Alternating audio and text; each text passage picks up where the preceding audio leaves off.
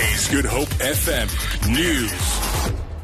The DA says the police must urgently investigate the latest allegations against the Gupta family. This comes after Finance Minister Pravin Gordhan submitted an affidavit in the High Court in Pretoria in which he had said 6.8 billion rand of payments from entities linked to the Gupta family had been reported to the authorities as suspicious.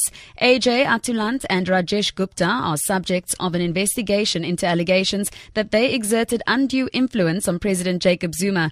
The Guptas have rejected all allegations of wrongdoing. DA Shadow Minister of Finance David Mayneer. What we intend to do is to ask the South African police to extend that investigation to cover the revelations in the Minister of Finance's affidavit, which was made public on Friday.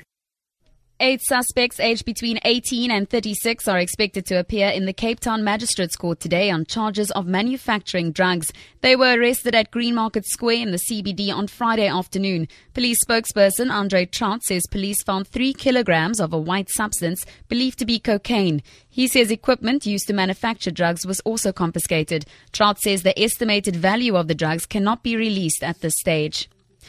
Wits University management says academic activities will continue despite incidents of violence at the institution at the weekend. Fees must fall protests flared up again overnight with students defying the university and breaking curfew. The institution implemented the 10 p.m. to 6 a.m. curfew on Friday in an attempt to curb nighttime violence. Students, however, feel that this is reminiscent of the old apartheid laws. The university's spokesperson Shirona Patel.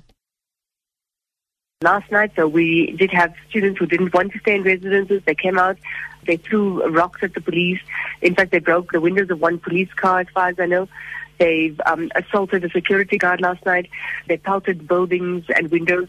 We've had all of that cleaned up in the interim. The police are there as well. To end this bulletin, 21 Nigerian schoolgirls who were kidnapped by Boko Haram militants from the town of Chibok have finally been reunited with their parents. The girls, who were held by the militants for more than 2 years, have been speaking about their ordeal. A spokesperson for the president says the militant faction, which released the girls on Thursday, is still holding 83 others. He says the group has indicated its willingness to negotiate their release. For Good Hope FM News and Traffic, I'm Tamara Mitrovic.